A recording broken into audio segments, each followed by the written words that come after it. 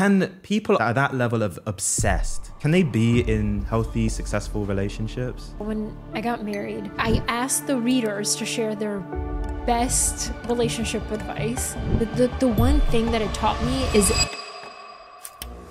Polina Marinova Pompliano. Polina wrote for Fortune, CNN, USA Today, and more. Author of Hidden Genius, The Secret Ways of Thinking That Power the World's Most Successful People.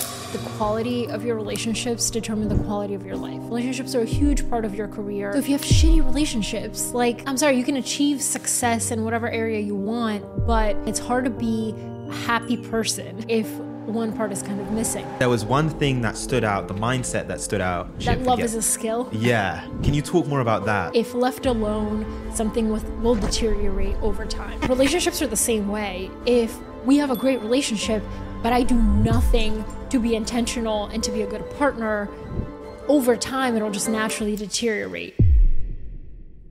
The one thing that's worse than getting all the success and all the achievements, what if you got it and then it turned into a nightmare? I learned this when I interviewed MMA champion Francis Ngannou, who has this incredible story. He literally came from nothing and he achieved a lot in a very short period of time. He's like, my hidden genius is that...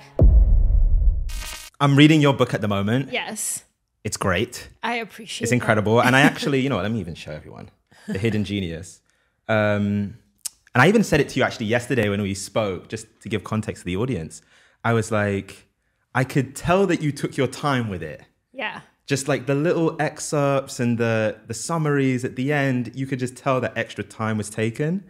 And so, yeah, well done. Thank you. Well done. I'm glad you're enjoying it. Yeah, it's really pretty good. crazy to write something alone and then have people read it in the wild. I still can't wrap my head around it. Yeah. How long did it actually take to put this together? So it's funny that you say you took the extra time, because it only took me, I started in February of 2022 and I finished by the end of June 2022. Okay. But I had done a lot of the work prior with my newsletter, The Profile. So it was a lot of just compiling and adding more details and putting the puzzle together. Yeah. So in that time, are you almost approaching it as like a full-time job? No.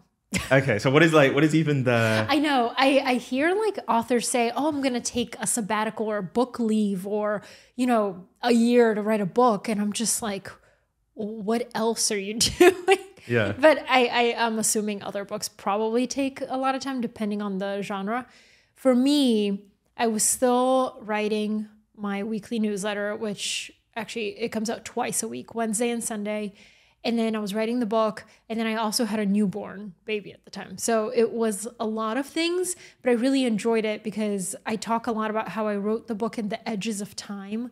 So it was those moments where I had time for myself. And I was like, the thing that I want to do for myself is focus on this book. The main time I had was when the baby went to sleep from 7 to 9 p.m. Because she would sleep in 2-hour stretches in the beginning. So I was like, I know I have 2 hours uninterrupted. And I also think and write better at night because everything's quiet. There's not a lot going on. So yeah, it was honestly done every single day in little 2-hour increments. Yeah, no, that's super cool. I have this, it's interesting that you say that you do your best writing at night. Mm-hmm. I have the same thing. It's so weird. Yeah, it's like my creative hours. It's like things just unlock at night. Like it's just the clarity of thought is just better at night. And it's interesting because before I read your book, I was reading Stephen Bartlett's book, The Diary of a CEO. And he's obviously had great success with his podcast, like millions and millions of listeners every month. And one of the things that I think he excels at is marketing. And he speaks about, when he was talking about where he puts his focus, he says it's always in the first 5 seconds. Like the beginning is so important because that's where you capture people's attention. And so when I opened your book and I started reading the first chapter on creativity, it was interesting to me because even when you think about the most successful people in history and you think about creativity, what's funny? I actually, I I searched it on Google, like the most creative people in history. Yeah. And the names that I got Walt Disney, I got Steve Jobs, I got J.K. Rowling, Isaac Newton. But you started with Grant Achatz. Yeah. And so I wanted to get into that decision. Like, why start there?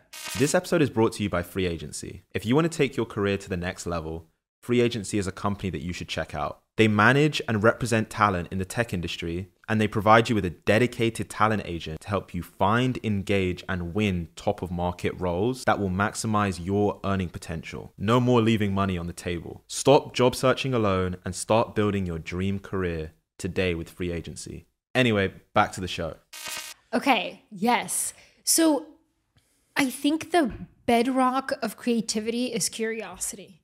And the reason I wanted to start the book with a chapter on creativity is because to accomplish anything in life, in your career, you need to be innately curious about yourself, other people, and just the world itself. Grant his name's Grant Achatz, and he's one of the most innovative chefs in the world. He has a restaurant called Alinea in Chicago. And I came across him because a friend who's in the restaurant business just mentioned his name, and then I started looking him up, and I was like, whoa. But the reason that I find him so incredibly interesting is because, yes, he is creative in the way that a lot of other people are creative, the way that Walt Disney was creative. He can see things and tie them together to other things and make connections where there aren't any. But the thing that I thought was hyper interesting about him is that he is a chef who got stage 4 tongue cancer, and in going through, radiation, chemotherapy, all that stuff, he lost his ability to taste. And so the irony of a top master chef who lost his ability to taste, you're like, how on earth are you ever going to be creative again? And that was what was interesting to me, is that I watched an interview with him where he was like, in that period of time is when I learned the biggest lesson that taste doesn't come from your mouth, it comes from your other senses too. Like actually the majority of taste is visualizing the food and how it smells. So it was almost, he was forced to be logical in order to be creative, which I find fascinating. And he, that period of time where he lost his sense of taste actually ended up being some of the most innovative and creative periods of his life, because he was able to say, okay, when the diner comes to the restaurant and they see a strawberry, they expect it to taste like a strawberry. But when they put it in their mouth, it actually tastes like a tomato. And they're just like so confused because visually they're seeing one thing, but they're perceiving something different. So that's the part that was most interesting to me. And I wanted to dispel the notion that creativity is just a muse or a moment of inspiration that will never come to you again, or that you have to be in the right mood. It's something that takes years of hard work and actually logic and rationality, which is counterintuitive to what most people think it is. Yeah. Actually what I love about this book, because even when you see the secret ways of thinking that power the world's most successful people, I think, especially if you're into that sort of content and studying those sorts of people, there's certain thoughts and ideas that automatically come to mind. And I think throughout this book, you kind of flip it on its head in certain moments. And I think one of them was what you just said about being creative. And when I think about being creative, you can even imagine it from like being in the classroom when you were a kid. Yeah. There's certain people that you look at and you're like, they're just creative. Right. We all have a picture in our mind of like the artist. And I think one of the things that was interesting that you mentioned, it's almost like you can practice creativity. Like you can learn the skill of creativity. Can you talk more about that like someone can get more creative?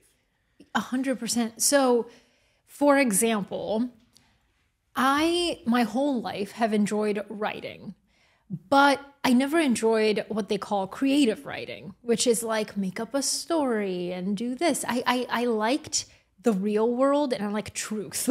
Yeah. I found that like real stories were just much more compelling to me than fantasy and Harry Potter and all that stuff. Oh my God, I'm going to get canceled for saying I don't like Harry Potter. But when I found journalism, the thing that appealed to me most was that I could be creative in this sort of sandbox. Like there were rules and boundaries, but within that I could be creative.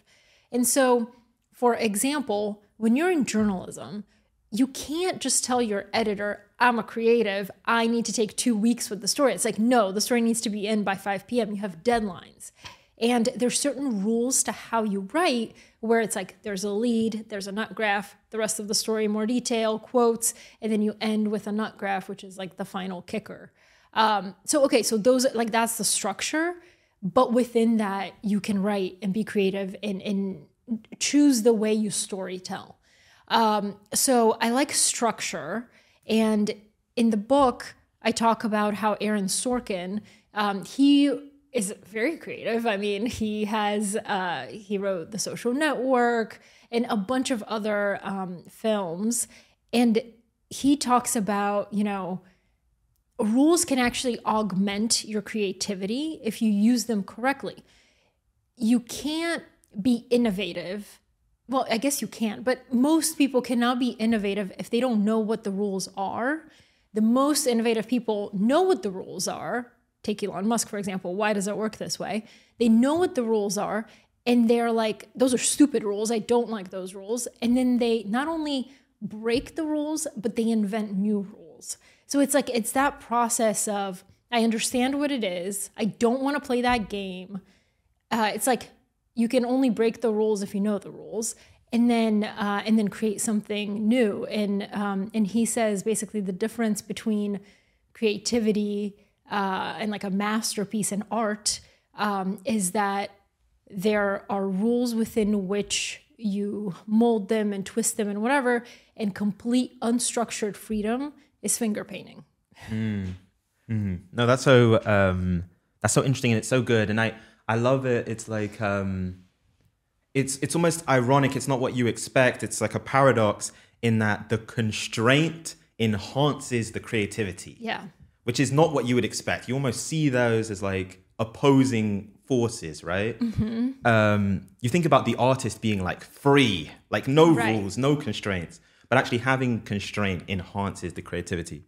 I think it's so good and it's so true. You know what? I want to zoom out for a second. Mm-hmm. And I want to get to your story, which is... And actually, you can maybe even estimate the number. How many hours, and not even just in writing this book, but like even in doing the profile, have you spent like studying successful people and like how they do things and their process? My whole life. Yeah. I think that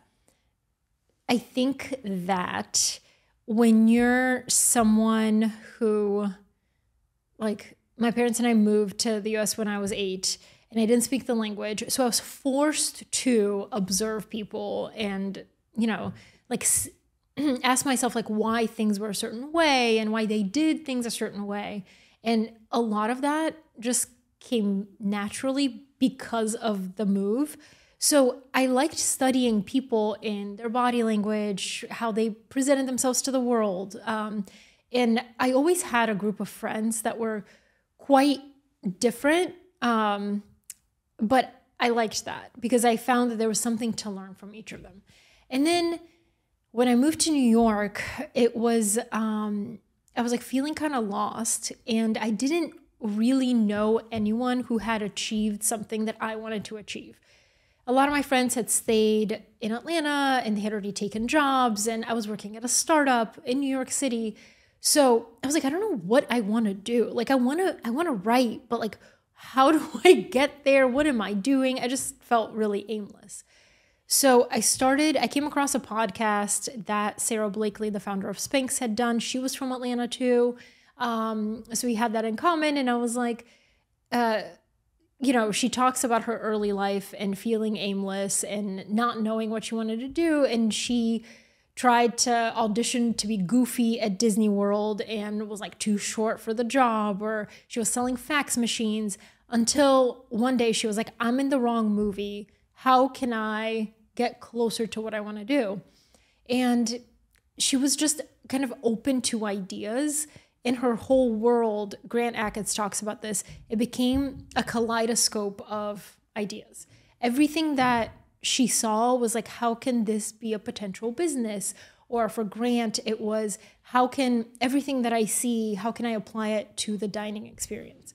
So it becomes like the whole world becomes kind of a sensorium. You're experiencing it with all of your senses. And that was the first time where I thought about, wait a second, I can learn from someone and they can be my mentor without knowing them in real life.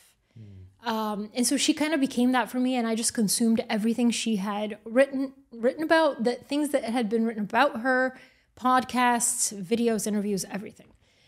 And from there, I was doing that not for anybody else. I was just doing that for myself. So from there, I was like, if I ever want to learn about a new idea, I can just find the person that can best teach me that best embodies that idea without ever having to meet them. You know what's so interesting to me is we've done over 70 episodes of the podcast so far. We've had so many people in that chair that have achieved so many different things. And I think every single one of them had a really keen understanding of their edge. And it's really pertinent for me at the moment, like with the stage that I'm at, because that's the only thing I'm like trying to figure out is like, what is my edge? Like, what is my unique way of doing things? And I think sometimes the difficulty in figuring out your edge is it's the thing that comes the most natural to you. So you're not cognizant that it's an edge because it just feels That's like, true. That everybody isn't else everyone doing that? Yeah. And so your like fascination with observing people, most people don't have that level of interest in observing someone else, right? I think we probably observe and analyze our own lives and we think about what we're experiencing, but we don't take that time to study. So this is almost like it's the manifestation of your edge. Right. Yes. Which I didn't realize was my edge I was like, what do you mean not everybody likes learning from other people? Like some people just read history books and they like the facts and they like it straight. And I'm like, oh, wait, that's not me. Yeah. Was there a point, was there a moment where you really realized and it like really crystallized clearly in your mind, like, oh, this is my thing? Or was it kind of like a series of moments? It was mostly a series of moments, but so two things come to mind. The first was in high school when I was taking these world history classes and I couldn't connect to the material. I couldn't remember anything. I failed the tests. And then I realized like the way that I'm being taught is not how I learn. I need to figure out how I learn and what's interesting to me. And I just happened to come across like we were learning about, it was AP European history. And we were learning about the French Revolution. And it was Marie Antoinette. And I found her a fascinating character. And I was like, what if I can just learn through her and learn about this historical moment and why things just escalated in the way they did, and how that was symbolic of the time itself. So it was like I started trying to humanize the time. So it was like there was Marie Antoinette. Why were people so mad? Oh, the newspaper said that, she was this young queen and she didn't deserve any of this. And she became almost a symbol of excess to the common people. Of course they hated her. Of course they didn't want her there. And then it was just this like uprising. And it became a human story full of like emotion. And her son had to accuse her of all these crimes. And like you feel like the grief and the embarrassment and the shame that she must have experienced at 19 years old. So again, for me, the way that I remember things is through really strong emotion. That's why they say you'll always remember where you were on 9/11 or when your grandmother died, something that like really meant something to you, you know exactly where you were and what you were doing, because the brain remembers emotion, and that emotion creates a memory. So it's like, if I can connect with these people in this way, I can study for my history test. And then later in life, when I was applying to work at Fortune magazine, there was a woman there named Patty Sellers. And her job, which was my dream job, I realized, is that she would write deeply reported profiles of people. They were business people, but like she would take somebody I'd never heard of or don't care about and make me care. And I was like, how is that? That is like a superpower. And she made me care because of the human elements that we all have. I don't care if you're a Fortune 500 CEO, you've probably had some really dark moments. I was just reading a profile on Michael Lewis, who is the author who wrote Moneyball, and he just wrote the Sam Bankman-Fried book, Going Infinite. And I was reading the profile, and I was like, wow, I didn't realize that his daughter died in a car accident in 2021, and he thought he would never write again. Suddenly, like, that humanized him for me. I was reading articles before that period on him, and people kept saying how he's always in the right place at the right time, and like he has, well, somebody said he has like a horseshoe in his underwear or something. He's like super lucky. Nothing ever goes wrong in his life. He has the perfect life. And then that happens. And then you see how it's affected him, how he thought he would never write. Then he ended up writing this book, and he dedicated the book to his daughter. And it's, I don't know, it's just like, nobody is perfect. And I think what I tried to hopefully accomplish with this book is take away this idea that success means perfection and achievement and this amazing thing. Success doesn't exist in a vacuum, and everybody's dealing with stuff you don't know about. And it's like, if you can pull out the human emotion, that's ultimately how people learn, and how you can learn about yourself, about what your edge is, or about what you really like, or what your hidden genius is. Yeah. You know, it's actually really, it's exciting for me to think about, because I think having an awareness of what your edge is and then being able to deploy it can change your life. Yeah. Right? And when you talk about what you said is so true, in that we put certain people on like a pedestal, and we all do it, right? Like, I love basketball. LeBron James doesn't even really seem like human to me. Yeah. Like, he doesn't seem, none of the things that he's done, it seems like on a different level. Right. And I'm sure it's like, for certain people, if they thought about like Elon Musk or Steve Jobs, whatever arena it is, we put certain people on a pedestal. But they knew their edge, and they were deploying resources and talent and time against that edge. And so it can change your life. I think where my mind goes, it's like the edge is everything. Like, knowing your edge is everything. So it's like, how do you get to that point where you have that awareness, and you have the confidence, and you have the experiences that really ground the fact that this is your edge, like, this is my thing? And the word that comes to mind is uncertainty. And the reason why I say uncertainty is that there's a journey to finding your edge. And until the point that you kind of build that awareness and that confidence, you don't know. Right. And so it's pure uncertainty. And even when you were saying your story, and it's like you're seeing your peers and people around you, it feels like they're finding their thing in the world, right? Like, they're going to their jobs, maybe they're starting a family, maybe they bought their first house. Yeah. And sometimes your life hasn't progressed, or it's not at that point.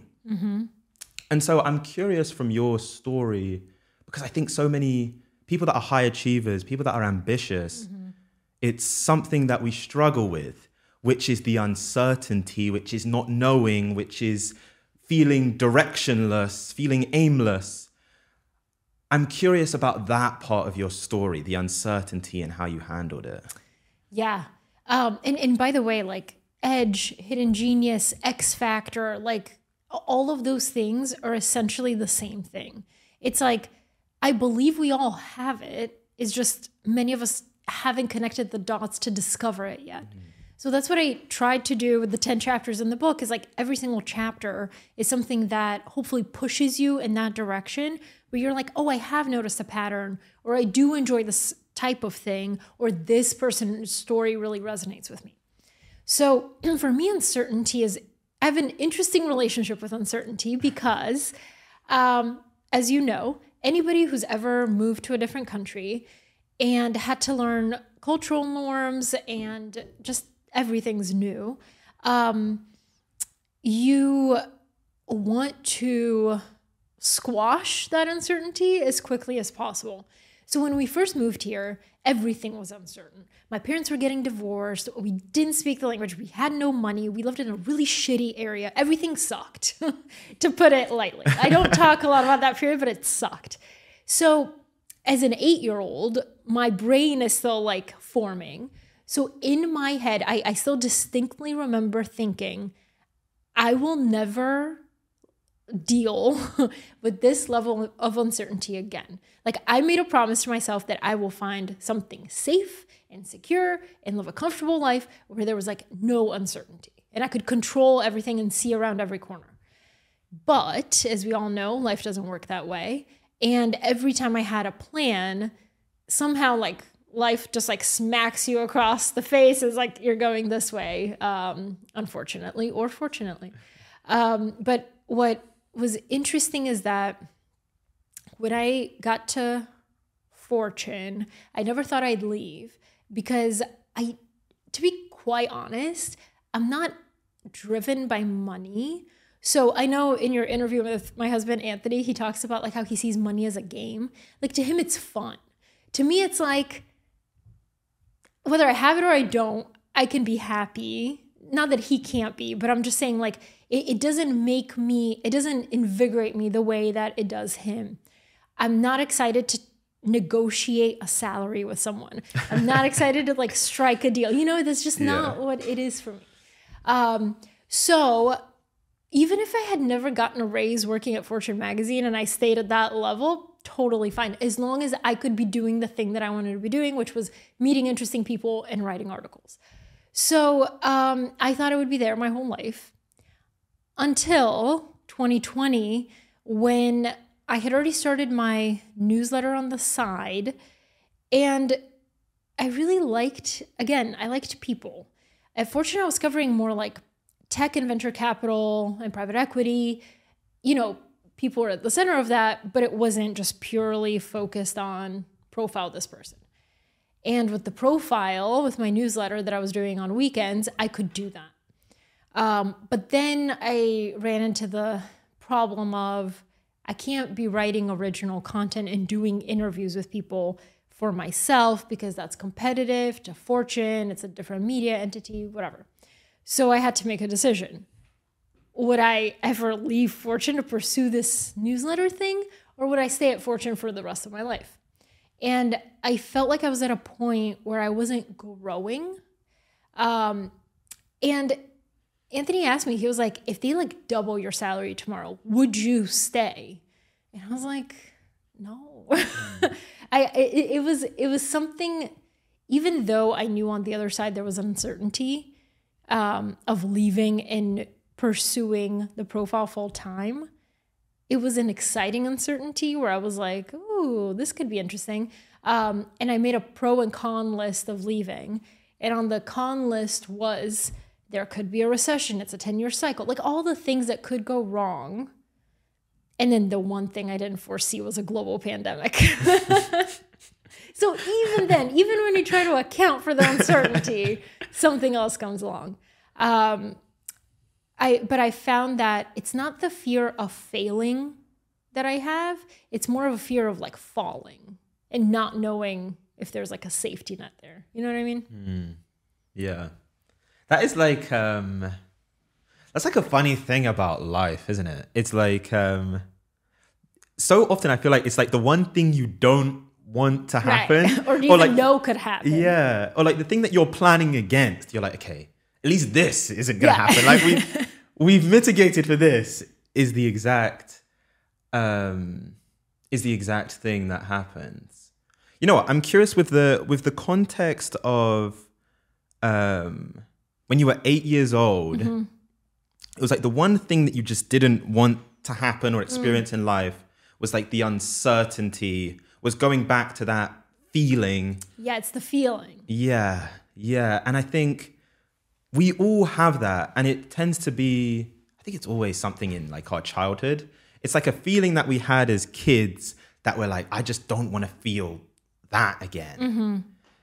And so I'm curious, like when the pandemic happens, and that must be, I think definitely in my life in terms of like on a macro scale, like society. Right. That's probably the pinnacle of uncertainty, It's right? not only happening to you, it's happening to everybody else. Yeah. And I even remember those early moments because it was like institutions and places that we saw as like authority figures suddenly didn't know the answer. Right. And it was like, you kind of just had to come up with it yourself. Yeah. I'm curious how you've made this decision, this thing has happened, which is completely out of your control. Like, where is your mind going? Because no one felt like they had a safety net during really the pandemic, right? Like it just felt like the wild, wild west in a sense. Like you don't know when it's going to be over. You don't know if it's going to be over, if this is just like a new reality. Where was your mind at? So I like what you said in that when something uncertain and big happens, we tend to look to the authority figures like, okay, what now? And then they don't know the answer. And it's very similar to like kids of divorced parents. It's the first time I think when my parents got divorced that I felt this thing of, holy cow, there's so much uncertainty. What now? And when I realized they didn't know or like they weren't perfect in their delivery, I was like, wait a second, nobody actually knows what the hell's going on. So it's like, I learned that at a very young age. So I've never had, I joke with Anthony about this. He's always like questioned authority in a very direct way. I've questioned authority in a non-direct way, hence journalism, but like I've never liked the power and the, you just have to do what I say because I'm the boss or whatever. Like I've always questioned that through writing, but it was in a more like indirect way. So in 2020, I remember, I had worked at Fortune for 5 years and my like goodbye party was on Zoom and it was just, the whole thing was just so weird to me. But in that moment, because everything, I actually wrote about this, because everything was so chaotic, it somehow clicked and I wasn't that terrified because it was like, it was the wild, wild west, like anything could happen. And for when I went full time on my Substack, there were no other writers that I knew of who had left their traditional media jobs to do Substack full time. So I was like, let's see what happens. And it kind of unfolded where people now were spending a lot of time at home. They had more time to read.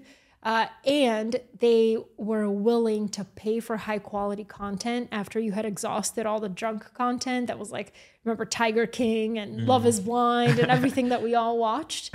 It was like, okay, now I'm willing to support this with my dollars. And also I think you underestimate the fire under your butt when you jump. And people see that. I think it was James Clear who said, you get luckier by just telling people what you're working on. People shockingly do want to help and they do want to support you. I know when I see somebody trying to do something on their own or taking a risk or betting on themselves in some way, like I want to help innately. So all of that helped, but there was it was just like uncertainty in relying on yourself to figure it out. You know, I think that's such a good point for people, which is like, once you kind of do take the bet on yourself, and you're open with sharing it, then it allows people to come in and help you. And it almost goes back to something that you said earlier, which I just love the way that you put it, which is like, it made it a human story. Yeah. Because that is a human story of taking the bet of, you know, not knowing where the picture or where the path is going to go, but doing it regardless. It's like a story now. It's something that people can get on board. And it reminds me, actually, I'm in the part of the book, and I was actually reading it on the train on the way over here, where you started talking about stories. And it's interesting for me, like where I'm at, even with the podcast and with the agency I'm building, is it's like, shit, like storytelling is everywhere. Yeah. Like every single thing we do is storytelling. And I think there's a part in this book where you even talk about the importance of story, both to ourselves and like to the outside world. Can you elaborate on that? Just the impact, the importance of storytelling. Yeah. What I try to do with the book, first consciously, then subconsciously, I don't know how it turned out, but the part that I really try to weave in is that perspective and identity are slippery things. Like they're not something where you can say definitively, this is who I am and I will never change. I am this human, like I am a fixed person. I try to play with that. And then also the other part that I played with was the theme of perspective and storytelling, and how the story that you tell yourself can actually really affect your life. And I did it. So, for example, I start the chapter off with a psychotherapist, and she talks about how a lot of times she will hear two sides of, let's say, a married couple that's having issues. And she hears one side and then the other side, and she was like, oh my God, like this is, you guys are seeing yourselves in the world so differently, but it's the same story. Like the facts are all the same, but the stories are so different. And I include in there this anecdote of Lin-Manuel Miranda, the playwright behind Hamilton. And he talks about how in high school, when he broke up with his first girlfriend, he was like, then I realized that I'm not the main character in her story. I'm the support, I play a supporting role. But in my story, I'm this like heartbroken artist who is, you know, whatever, trying to find his way. But in her story, I'm actually just the obstacle from that is preventing her from finding her real love story, which is her husband or something. So it's like the way that you see yourself is so different from how other people see yourself. And I think we could all benefit from understanding that we're not the center of the universe, and that we ourselves play supporting roles in other people's stories. And also that it makes you more observant of the world, because if you think about your day, like you were on the train today, all the people on that in that train car were like extras in the movie of Count. You know what I mean? How often do we like stop and notice something about someone, or even tell them, or learn the name of the barista at the coffee shop that we see every single morning?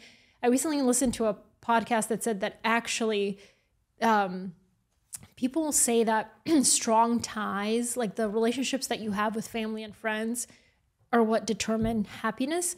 But actually, there's a lot of power in weak ties, which are the daily interactions we have with strangers, that actually a really big contributor to our happiness, because there's an element of surprise. There's an element of serendipity. You could be sitting next to someone. You mentioned that you have a podcast. They turn out to be this fascinating character. Suddenly there's a podcast. And it's those things that we lost during the 2020 mess, because we got so isolated. A lot of us moved to the suburbs. A lot of us lost the daily serendipity and the daily moments that actually can lead to a really extraordinary life. You know what? You were talking about. I love the way you put it. So you were talking about the me even coming in here in the this morning, and it's true, right? Like I'm sitting on the train and everyone is an extra. Right. You're the main character. Yeah, I'm the main character. I'm Spider-Man. Like but then I guess to them, I'm an extra. Yeah. And it was interesting. As you said that, I wrote down in my notes, I just put NYC, New York. And it's interesting coming from London and moving here because... When did you move? I moved 4 years ago. Okay. And I think the unique thing about New York is that extras can become main characters. Yes. Explain that more. Okay, so like if this is how I think about it in my perspective and even with media, if you take someone like Casey Neistat and he built like this huge following just doing these daily vlogs and telling these stories, if you think about the main character in his story, I would almost call it like New York. Right. Like he would just go out into the city. And the FedEx guy. Yeah. And things would just happen. Mm-hmm. And I don't know what it is about the makeup and like almost in the genes of New York, but you never know where your story is going as you're just exploring this city. And the homeless guy on the corner can suddenly become a main character. The FedEx guy can suddenly become a main character. The lady that serves you like coffee in the morning can become a main character in a way that it doesn't in any other city that I've experienced. Even to that London? Extent. No. Interesting. London is more orderly than New York. Yeah, New York is just so random that it's like, it's the serendipity that you were talking about. It's like someone can just suddenly enter stage left and now they're like in the... It's like, what are you doing on my stage? Yeah. You're like, I was the leading role and now this person is. That's hilarious. That's so true though. Yeah. It's interesting because I never thought about the pandemic from that perspective of like the weak ties. Like we were missing all of the extras. There was no extras. Right. And the point is that, yes, it's good to have really strong ties with family and friends, but the odds that you guys aren't already watching the same shows or reading the same books or whatever are pretty low. But the odds that you're sitting next to somebody on the train and you see them reading a book and you're like, oh, that looks interesting. And it pops into your brain that you should, buy that. And then it changes your life in some way. We just moved back to New York from Miami. And when I was telling Anthony, I was like, it's that. It's like, I know exactly how my day is going to go today. I can tell you from 7:30 a.m. until 5:30 p.m. exactly where I'll be, what I'll be doing. And it's not to say that if you live in a suburban place or a more rural place, you can't have those moments, but you have to be extremely intentional about them. And you don't need that intentionality in a place like New York. When I was watching one of Casey's episodes or vlogs, he said, in New York, it feels like every day you wake up and a story just like slaps you in the face. Yeah. Like that's what people live for here, I think. Yeah. Yeah, you know what's so interesting as I'm listening to you, I'm also thinking about your story and the 8-year-old Polina that just wanted the certainty, wanted to know definitively, like, okay, this is what is going to happen. And we fast forward to today and you're moving from Miami to New York. And the reason why was like, in Miami, I knew exactly what was going to happen. Mm-hmm. Like the 8-year-old's dream had manifested. Well, that's hilarious. I hadn't thought about it like that. Yeah. I'm curious, like, do you ever think about what a conversation or what an experience would be like if the current day Polina had a conversation with the 8-year-old Polina? Like, what do you think would even be said? I was so radically different from who I am today that I was really, really shy, really introverted. I would just like read a lot. And I was very insecure with myself. And I think it's kind of interesting. I was thinking about this like weird dichotomy earlier where, well, first of all, I believe that your greatest insecurity or people's greatest strengths were probably once their greatest insecurities. So for me, my biggest insecurity was talking to people in public and having to be on video, things like that. Like that was truly my worst nightmare. But basically I didn't want to like reveal myself. So in the book, I talk about conformity and how when you come from another place and you feel like you're the center of attention because you're weird and, you know, you don't speak the language, you over-rotate and you become super well-liked and you end up having no opinions and just agreeing with everybody else is saying. And then everyone's like, oh, I really like her. Like, she's great. She never disagrees with me. We're very similar because you're like a chameleon. But then you realize people don't actually know who you are. And then it's called like normative social influence, where you're very well liked in society, but you feel really lonely because you don't feel like anybody actually knows you. And so I think for a very long time, I liked studying other people because it was almost like a shield between me and the world. And I could always hide behind other people's words. So like, ooh, did that offend you? Sorry, Melinda Gates said it, not me, you know?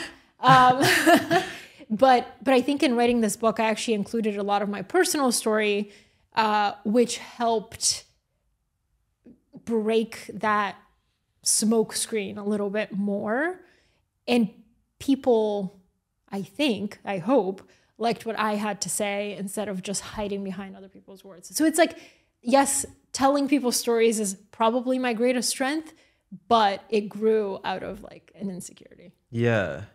Yeah. And it becomes so much more powerful when your story is included. Because then it becomes personal. It goes back to what you said about the human story. Yeah. And I was actually just thinking also as you were speaking, it's like, I think in a lot of, especially when we're younger, because we just want to be liked, like we just want to be accepted by the group. And I think in our mind, like our worst nightmare at that point is just not being accepted, is just not being liked. But I actually think the worst thing is actually to be loved, revered, deeply liked for someone that isn't you. Right. Incredibly lonely way to live. Yeah. Like it sucks. Like it's terrible. But sorry, just a small asterisk. I think that changes, for me at least, it changed when I moved to New York. Because here, being so aggressively yourself is celebrated, and actually the other thing is looked down upon. When I went to the University of Georgia, like, I kind of wanted to blend in. Like, I didn't really, like, the individuality wasn't as celebrated as it is here. Why? I think it's just the culture is more, it's more like a Southern way of thinking, where it's less about like, this is what I think and this is what I believe. And it's more like what is best for the group. And sorority culture was very big there. It's I mean, Greek life is conformity. Yeah. But I worked at the student newspaper. It was a little different for me. But again, like when the culture around you isn't one that's all for be unique and you can have blue hair, you don't have blue hair. Yeah. When you come to New York, nobody even bat an eye of what you look like. And I think that that's almost like a freeing thing of, oh, okay, I can speak an opinion and I won't be totally judged for it. And I actually think people who conform, they don't have a variety of experiences that they can kind of look at the world through a different prism. For me, I can have so many different types of friends that I feel comfortable like debating with because I have the experience of being born in Bulgaria, growing up in Atlanta, and then moving to New York. Those are three totally different experiences that people are never just black and white to me. Like I see the areas of nuance, I see detail, I see contradiction. I love seeing contradiction within a person because that's what's true. Nobody like just genuinely believes every single thing that their favorite political party believes. It is impossible. Yeah. It's interesting. I think the same. I love the contradiction. And I think the reason why for me is it all goes back to authenticity. I have this thing, actually, I wrote it on Twitter a few months ago. Just something that I thought about at night, as I would, which is, I think when you're being truly authentic, you're like naturally polarizing. Yes. Like when sometimes when you're like joking with your friends, that's when like you're really good friends, like close friends. Yeah. That's when like your more polarizing opinions or like just things about you tend to come out. Yeah. It's because you're being who you truly are. Right. And certain things are in contradiction or like wouldn't make sense. Because that's just what we're like as humans. There's something deeply human about being a contradiction. Yes. Yeah. I love that. Yeah. There's something actually I wanted to key in on, and I thought about it as you were saying it. When I asked why, it was like, what you were saying about New York is so correct that like, I don't know what it is, but it's like you double down on yourself. And I've gone through that experience being here, which is like, I think I always saw myself as an individual. Well, not always, but for like a number of years I have done. But then coming to New York and living here and being around this environment and the energy and the hustle, it like dialed it up a few notches. Yeah. I was like, I just want to do this. Like, I just want to do the thing that feels Callum. And I've never thought about it was New York that had that had that effect. But I think if you look at a lot of successful people that came out of New York, they almost have like a gratitude to the city. Yeah. Because it was like, it almost formed them. Have you read Colson Whitehead's essay? It's called The Way We Live Now. No. Oh my God. Okay, I'm sending it to you immediately after this. It's about exactly what you're saying. Yeah. He wrote it a few months after 9/11, and he was talking about how it's a city of 9 million people, but New York, you and I have different New Yorks.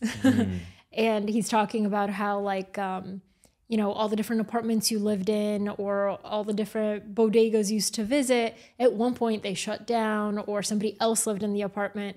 And he talks about it in like, for example, we always mourn the things in our past, like, oh, the way New York used to be. And like this 20-year-old has no idea what they're talking about. Like this used to be this building. And he's like, you always have to remember that the city streets are kind of like calendars of our lives. And as they change, so do we. And then the one part that gets me is like, he's like, when you went to that, bodega, that is now a travel, whatever agency. At one point you were closer to the end and you didn't even know it. So he was like, you took it for granted when you lived here, but now it's like nostalgic. And you're like, oh, that used to be the real New York.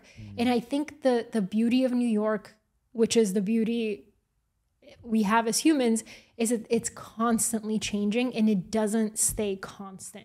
So you can't ever just like put a pin in and be like, this is New York. It's like constantly changing. It's like, it goes back to the story. Like the story is constantly being told. And then it's like, you have to kind of find your place within that. And your story is evolving at the same time with the city. It's almost like you're growing with the city, I guess. Exactly. Which is a unique experience. That's why New York, like you said, is like kind of the main character in Casey's videos. Yeah. That is cool. I had never thought about it in that level of depth. Okay, here's where I want to go next. Enough New York talk. Yeah. Everyone that's not in New York is like, what are these people? Sorry. Yeah. An interesting thing to me when I was reading the book is we have kind of these ideas when we think about the most successful people. And you spoke about like the 10 chapters and the importance of them. One of the chapters is on relationships. And I think when you think about a book of the most successful people and their secrets, your mind probably doesn't go to their relationship. Mine always does. Yeah. Like it's kind of unexpected. And I even said in the beginning, I said there's a few things in here that are unexpected. Why was there a chapter on relationships? Like, why was that important? I truly believe that the quality of your relationships determine the quality of your life. So if you have shitty relationships, like, I'm sorry, you can achieve success in whatever area you want, but it doesn't, that part of your life is not successful or is not meaningful. You don't, is not fulfilling. And it's hard to be a happy person if one part is kind of missing. I was just, before I came here, I was reading about James Cameron, the director behind Terminator, Titanic, Avatar. And like the details that I remember are interesting. So I think that you can learn something from anybody, even if you don't feel like you connect with them or you like them even, or they could be so wildly different from you. And for him, he's been married 5 times.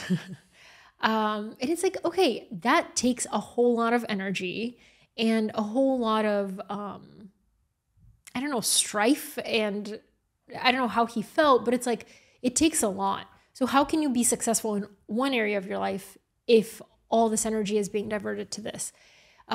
He said to one of his wives that he didn't want kids because he said something along the lines of, anybody can be a husband or a father, but there's only like 5 people in the world who can do what I do as a director, and I'm going to focus on that, even though he ended up having 5 kids. So I don't know how he like reconciled that. So it's interesting. Like that gives you a small window into how he thinks and what he believes, and the way he conducts himself. With why I included a relationships chapter is I truly believe that success, again, is kind of there's so many different parts to it. So just because you're Elon Musk and you're very, very intelligent and you think you can take us to Mars, there might be other areas in your life where you could learn from somebody else. So in the relationships chapter, there's people who could learn from somebody in the leadership chapter and vice versa. I just thought it was so important because with writing my newsletter, The Profile, when I got married, I asked the readers to share their best relationship advice, and it was so practical and so specific and so universal. And the one thing that it taught me is this is a really important part of life. And if you don't master this, it'll be really hard to master business. Relationships are a huge part of business. Relationships are a huge part of your career, any other area of life. If you don't know how to treat people, and if you don't know how to earn trust with people, it'll be very hard for you to be successful in any other area. Yeah. You know, I remember the part you were talking about when you speak about, you ask the readers of your newsletter their relationship advice. Mm-hmm. And I remember there's a section where you say, the one thing, they gave so many like small practical tips that were all useful. Yeah. But there was one thing that stood out, the mindset that stood out was that you could get better over time, or like your relationship. That love is a skill. Yeah. Can you talk more about that? Like that mindset of it can get better over time. Yeah. Basically, the law of entropy can happen anywhere. Basically that if left alone, something will deteriorate over time. Relationships are the same way. If we have a great relationship, but I do nothing to be intentional and to be a good partner, over time, it'll just naturally deteriorate. And I think a lot of people find something great and then they're like, it'll always be great. And you don't put the daily effort in required to sharpen that skill and become a better partner for the other person. You're just relying on how it was in the beginning. It's so fascinating. My biggest takeaway is that in any relationship, whether it's business or personal, it's often not one big blowout fight that ends the relationship. It's usually years of like disrespect and small, tiny things that chip away at the relationship that ultimately make it fall apart. And I talk about this psychotherapist named John Gottman, and he claims that he can predict within 94% accuracy whether a married couple will stay together or whether they'll get divorced. And the way he does that is he created this love lab, which he had couples go into an apartment, that was the lab, and he just watched them over on camera over the next few days. And the one thing he noticed is that people who answered each other's bids for attention were the most likely to stay together over a long period of time. And what that means is that every single time of the day where you're with a partner or a friend or anybody like that, you make bids for attention. Hey, look at this meme I just saw, or look at that bird. In John's example, he says there was, for example, one partner said, hey, look at that bird outside. The very act of whether their partner turned their head to look at the bird told you whether they responded to their bid and whether that couple would stay together for a very long time. I found that fascinating because it's like, oh, I'm just going to ignore them this one time, and then this one time becomes a second time, and then you just become super attached.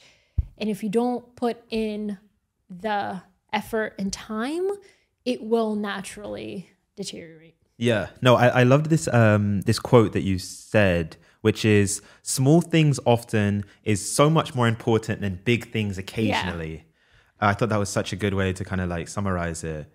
You know what? I think the James Cameron example is really interesting.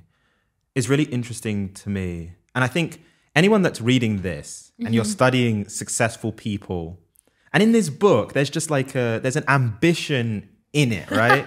There's an ambition to what you're trying to do. You're trying to learn from someone who's achieved amazing things.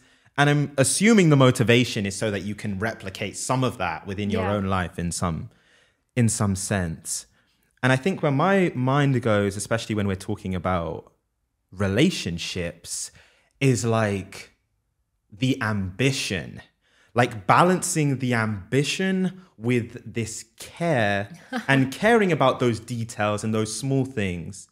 And that's almost the thing with the James Cameron example is he is so consumed and obsessed with his craft. Yes. That it makes it so difficult, I would assume, to be caring towards someone else when your mindset is so focused on the craft and getting better and being one of the 5 best in history to do something. Yeah.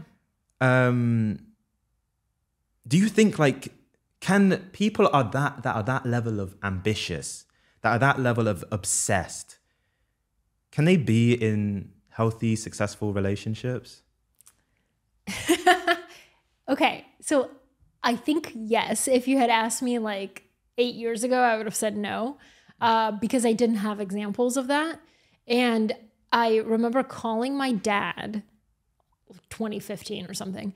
And I was like, okay, figured it out. I was like, I think my theory is that really ambitious women cannot be with really ambitious men and vice versa.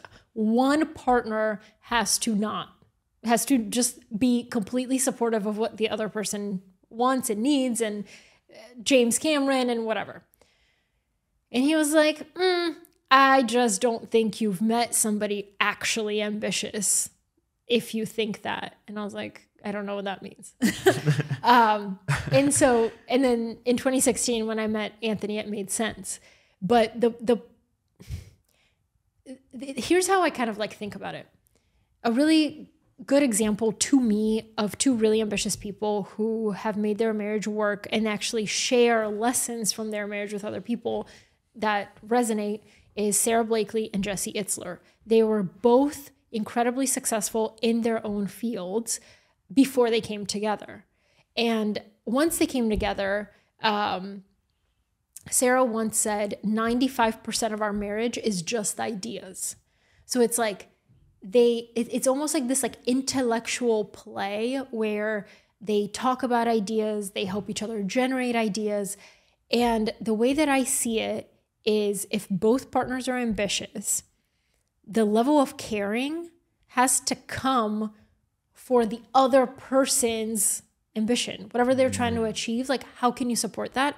And you also have to be mindful, and I think I've learned this recently, that there will be times in your life where it's time to hit the gas, and maybe you will be so obsessed and so maniacal and like, hey, Polina, we only have 1 year to achieve this goal. We're never going to have this window of opportunity again. I'm going to hit the gas, and I might not be as like, attentive or like whatever it may be.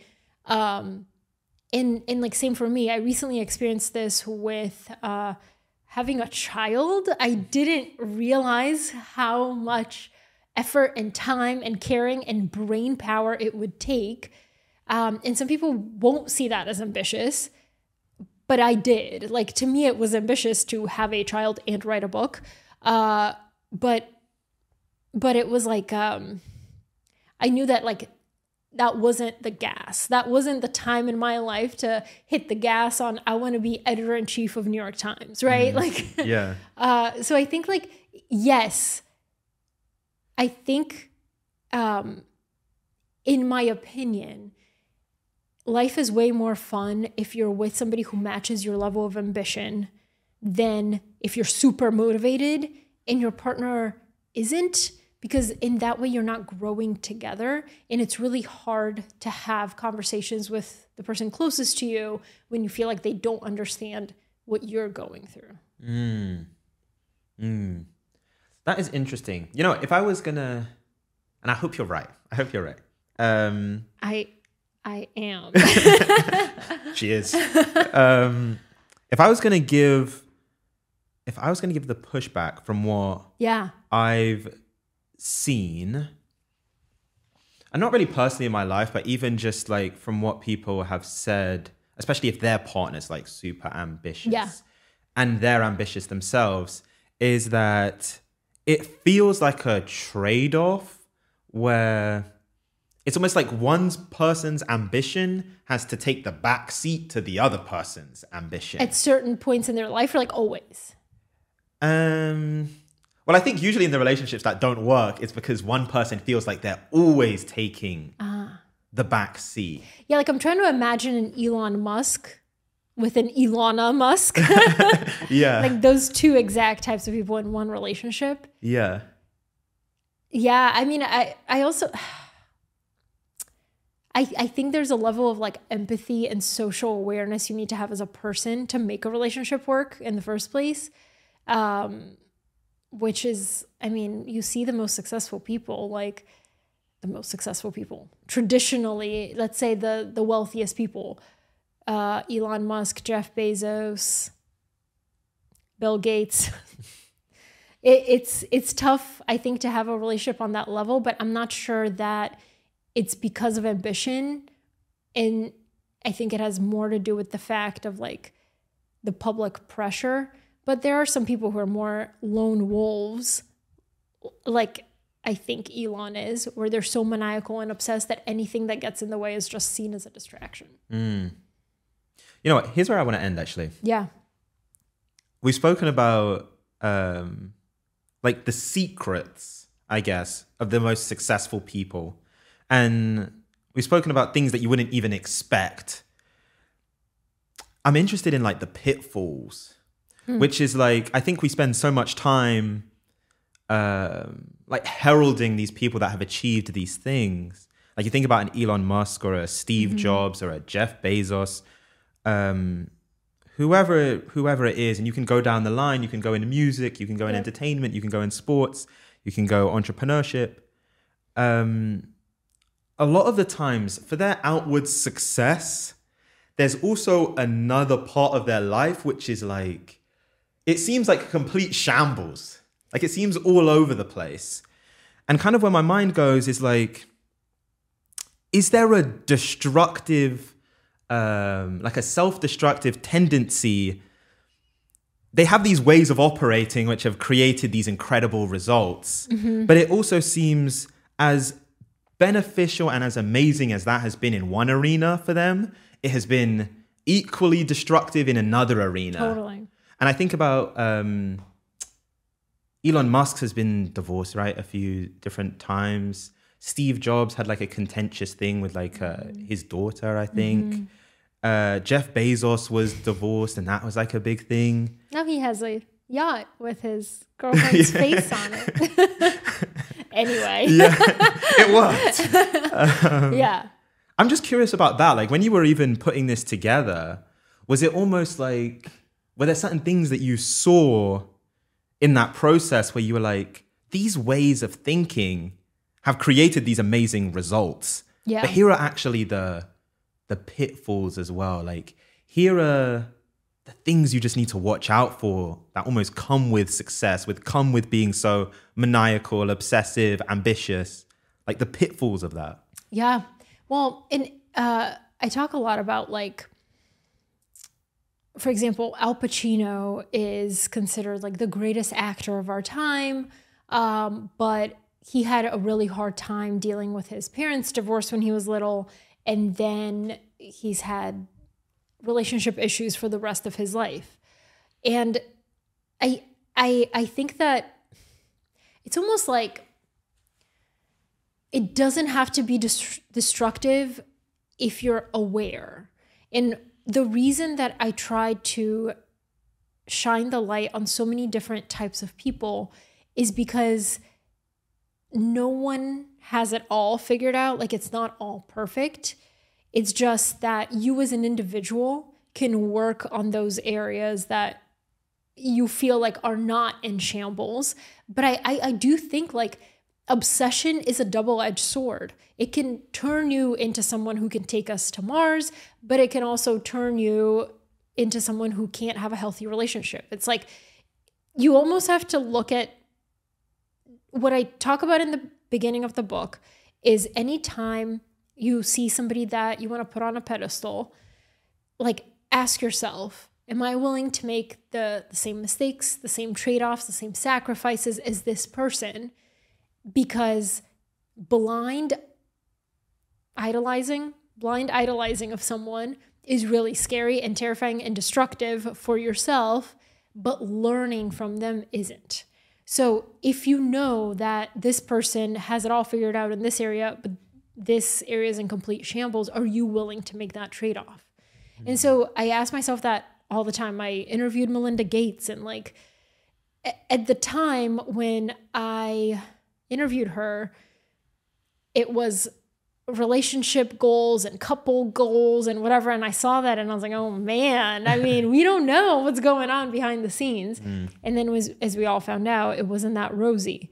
So it's like, if you idolize someone, you're just blindly worshiping an imperfect version or a perfect version of an imperfect person.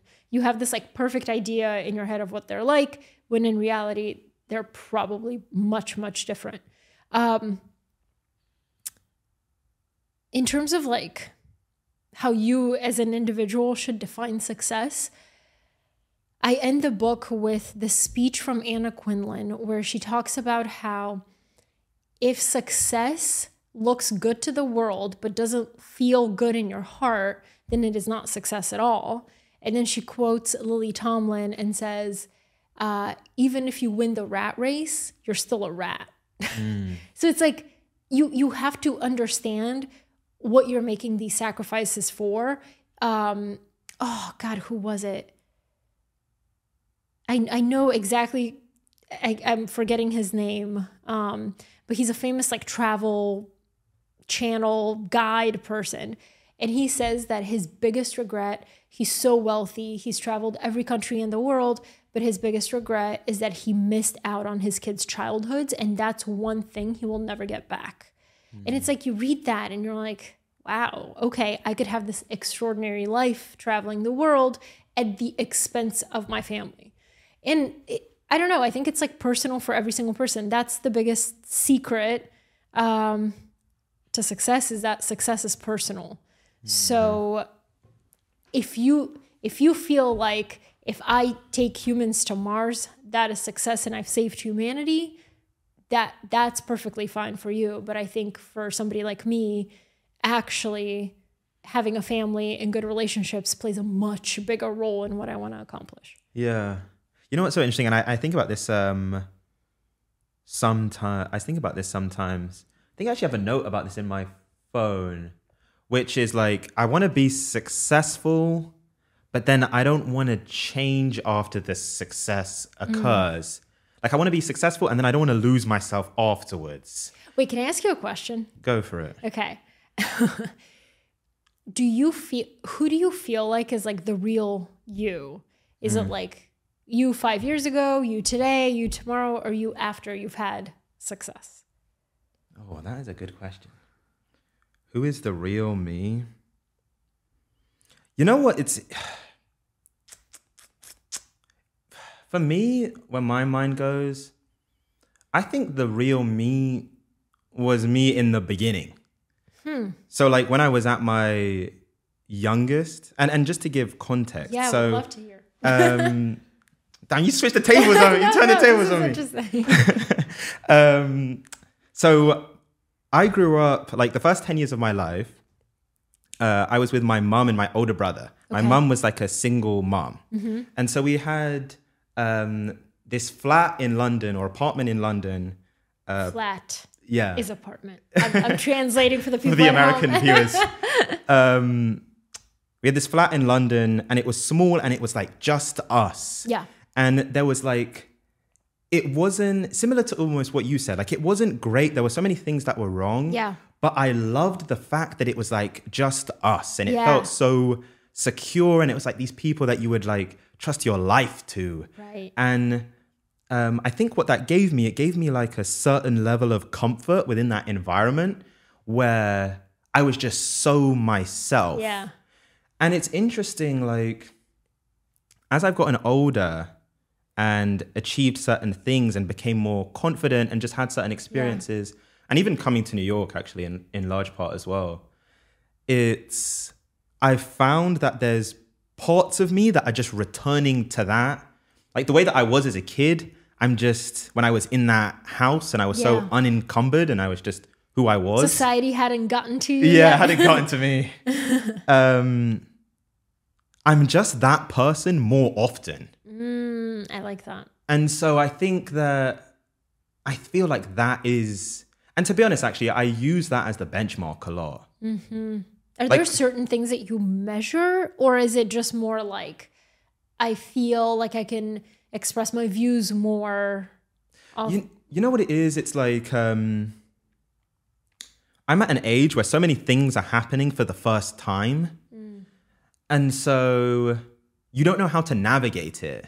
Like you don't have a reference in your life of like, I did this thing and it turned out successful, or even if it turned out a failure, it's like a reference point.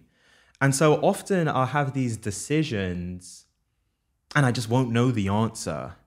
And so it's like, obviously you get people's opinions, but I've always been very big and like, I want to do things that like feel calm. And so when I ask myself, I'm like, what feels calm? It's like, it tends to go back to the kid. Like, what would he have wanted? Like, That's what really would have been, I don't know, like what would have been cool to him? Because I just feel like that's the purest kind of form of who I was. Yeah.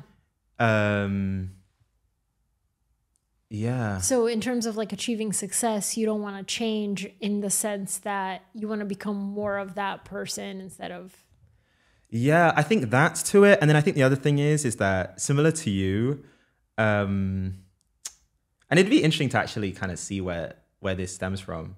I unknowingly spent so much of my life just observing others in like almost like a strange, bizarre level of detail. Like this makes sense why you have a podcast. Yeah. And I'll literally, it's interesting when I was a kid, I remember certain experiences and I remember doing, I was always very good at watching someone else doing something and then being able to replicate it. Interesting. And the reason why is because I would literally I would be studying them. Like I wasn't just watching.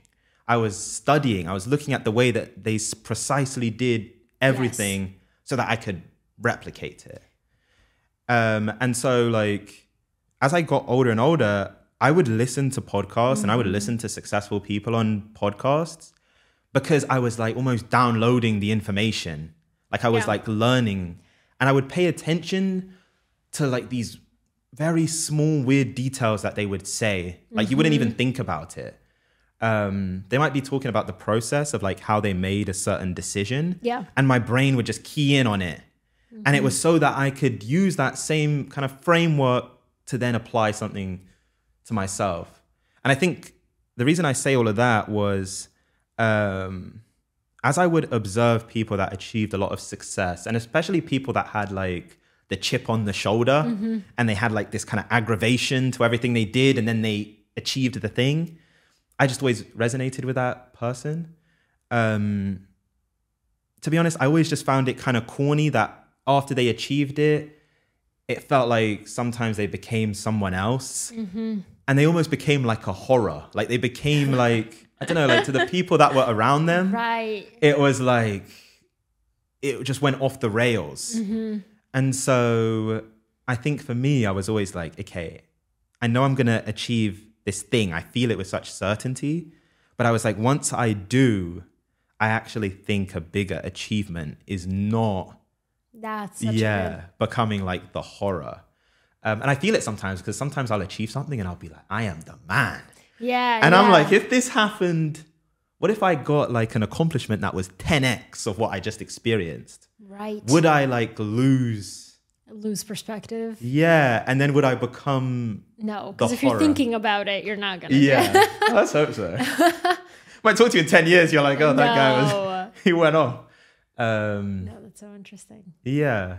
Yeah. I like that. No, the reason I ask is because I do talk about how like identity is very slippery. So when in 10 years, you don't know who you will be, but you can rely on the fact that if you have those kind of North Stars of values, you'll always come back to the things that are actually important to you and you won't lose sight of those things. I would hope. Yeah.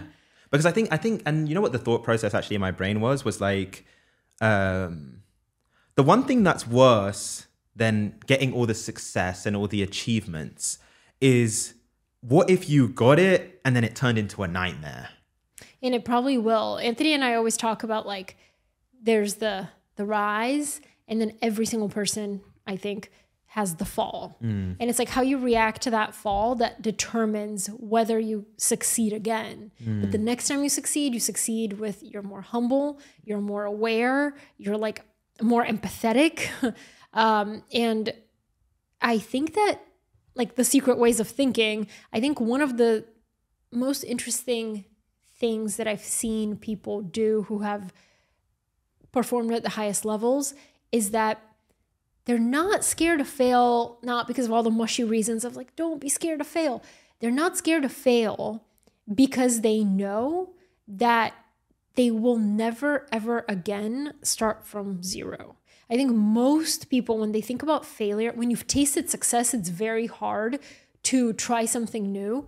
But if you're willing to risk something and fail, you actually will learn so much more than the person who has never failed, because you now have all the experiences, etc. And you're not starting from scratch. You have the skills, even if it's not obvious. And I learned this when I interviewed MMA champion Francis Ngannou, who has this incredible story. He literally came from nothing and he achieved a lot in a very short period of time. And when I talked to him, he was like, I'm not afraid to start over. And he was like, he said something like, his mom always told him, sometimes you need to step back to jump farther. And he's like, that's what I'm not afraid of. He's like, I've met so many talented people, smart people, whatever. They're just so scared that they'll have to start over, or if everything's taken from them. He's like, my hidden genius is that I'm willing to start over and over and over and over again. And that's something you can never take away from me. So. And it's It's so incredibly powerful. And I think even when I was from just like studying and listening to people that have achieved a lot, it's just, I think something that you start to see in the story is a lot of the times the thing that you're most afraid of, and that you're like, this one thing just can't happen. Right. That is always the thing. And so I'm like, I think about that as well sometimes, where I'm like, what's the thing that you're like really afraid? Because it's weird how the mind works, and like, it's almost like your subconscious, it knows that you're afraid of this thing. So it keeps putting you in situations. Yeah. And it almost guides your decision making that you're trying to avoid. It's, isn't there that quote? I'm going to butcher the quote, but it's almost like, we tell God our plans and God laughs. Yeah, exactly. And so it's like when you're trying to engineer your life to avoid something, it usually comes about in like an unimaginable, in like a worse way than you could have ever imagined. It's like, it's like a cruel irony. Exactly. I know. You spend so much time trying to prevent it from happening that it occurs, and it's completely unexpected, and that's really good. Yeah. The hidden genius. Perfect way to end. Thanks so much for coming on. This was a great conversation. If you enjoyed this episode, please subscribe to the channel. We're having fire conversations every week on the podcast. Before we end the episode, a quick word from our sponsor, Free Agency. What if I told you there is a good chance you're leaving money on the table in your career? It would kind of annoy you a bit, right? Well, Free Agency aims to stop that. They represent and manage talent in the tech industry. Here's how they do it. First, they provide you with a dedicated talent agent. Think about this as your career quarterback. They understand you and your career goals. Based on that understanding, they bring you suitable interviews at top firms. You focus on smashing the interview, and together with their network, research, negotiation expertise, they will make sure you get a top of market salary. Stop job searching alone and start building your dream career today with Free Agency.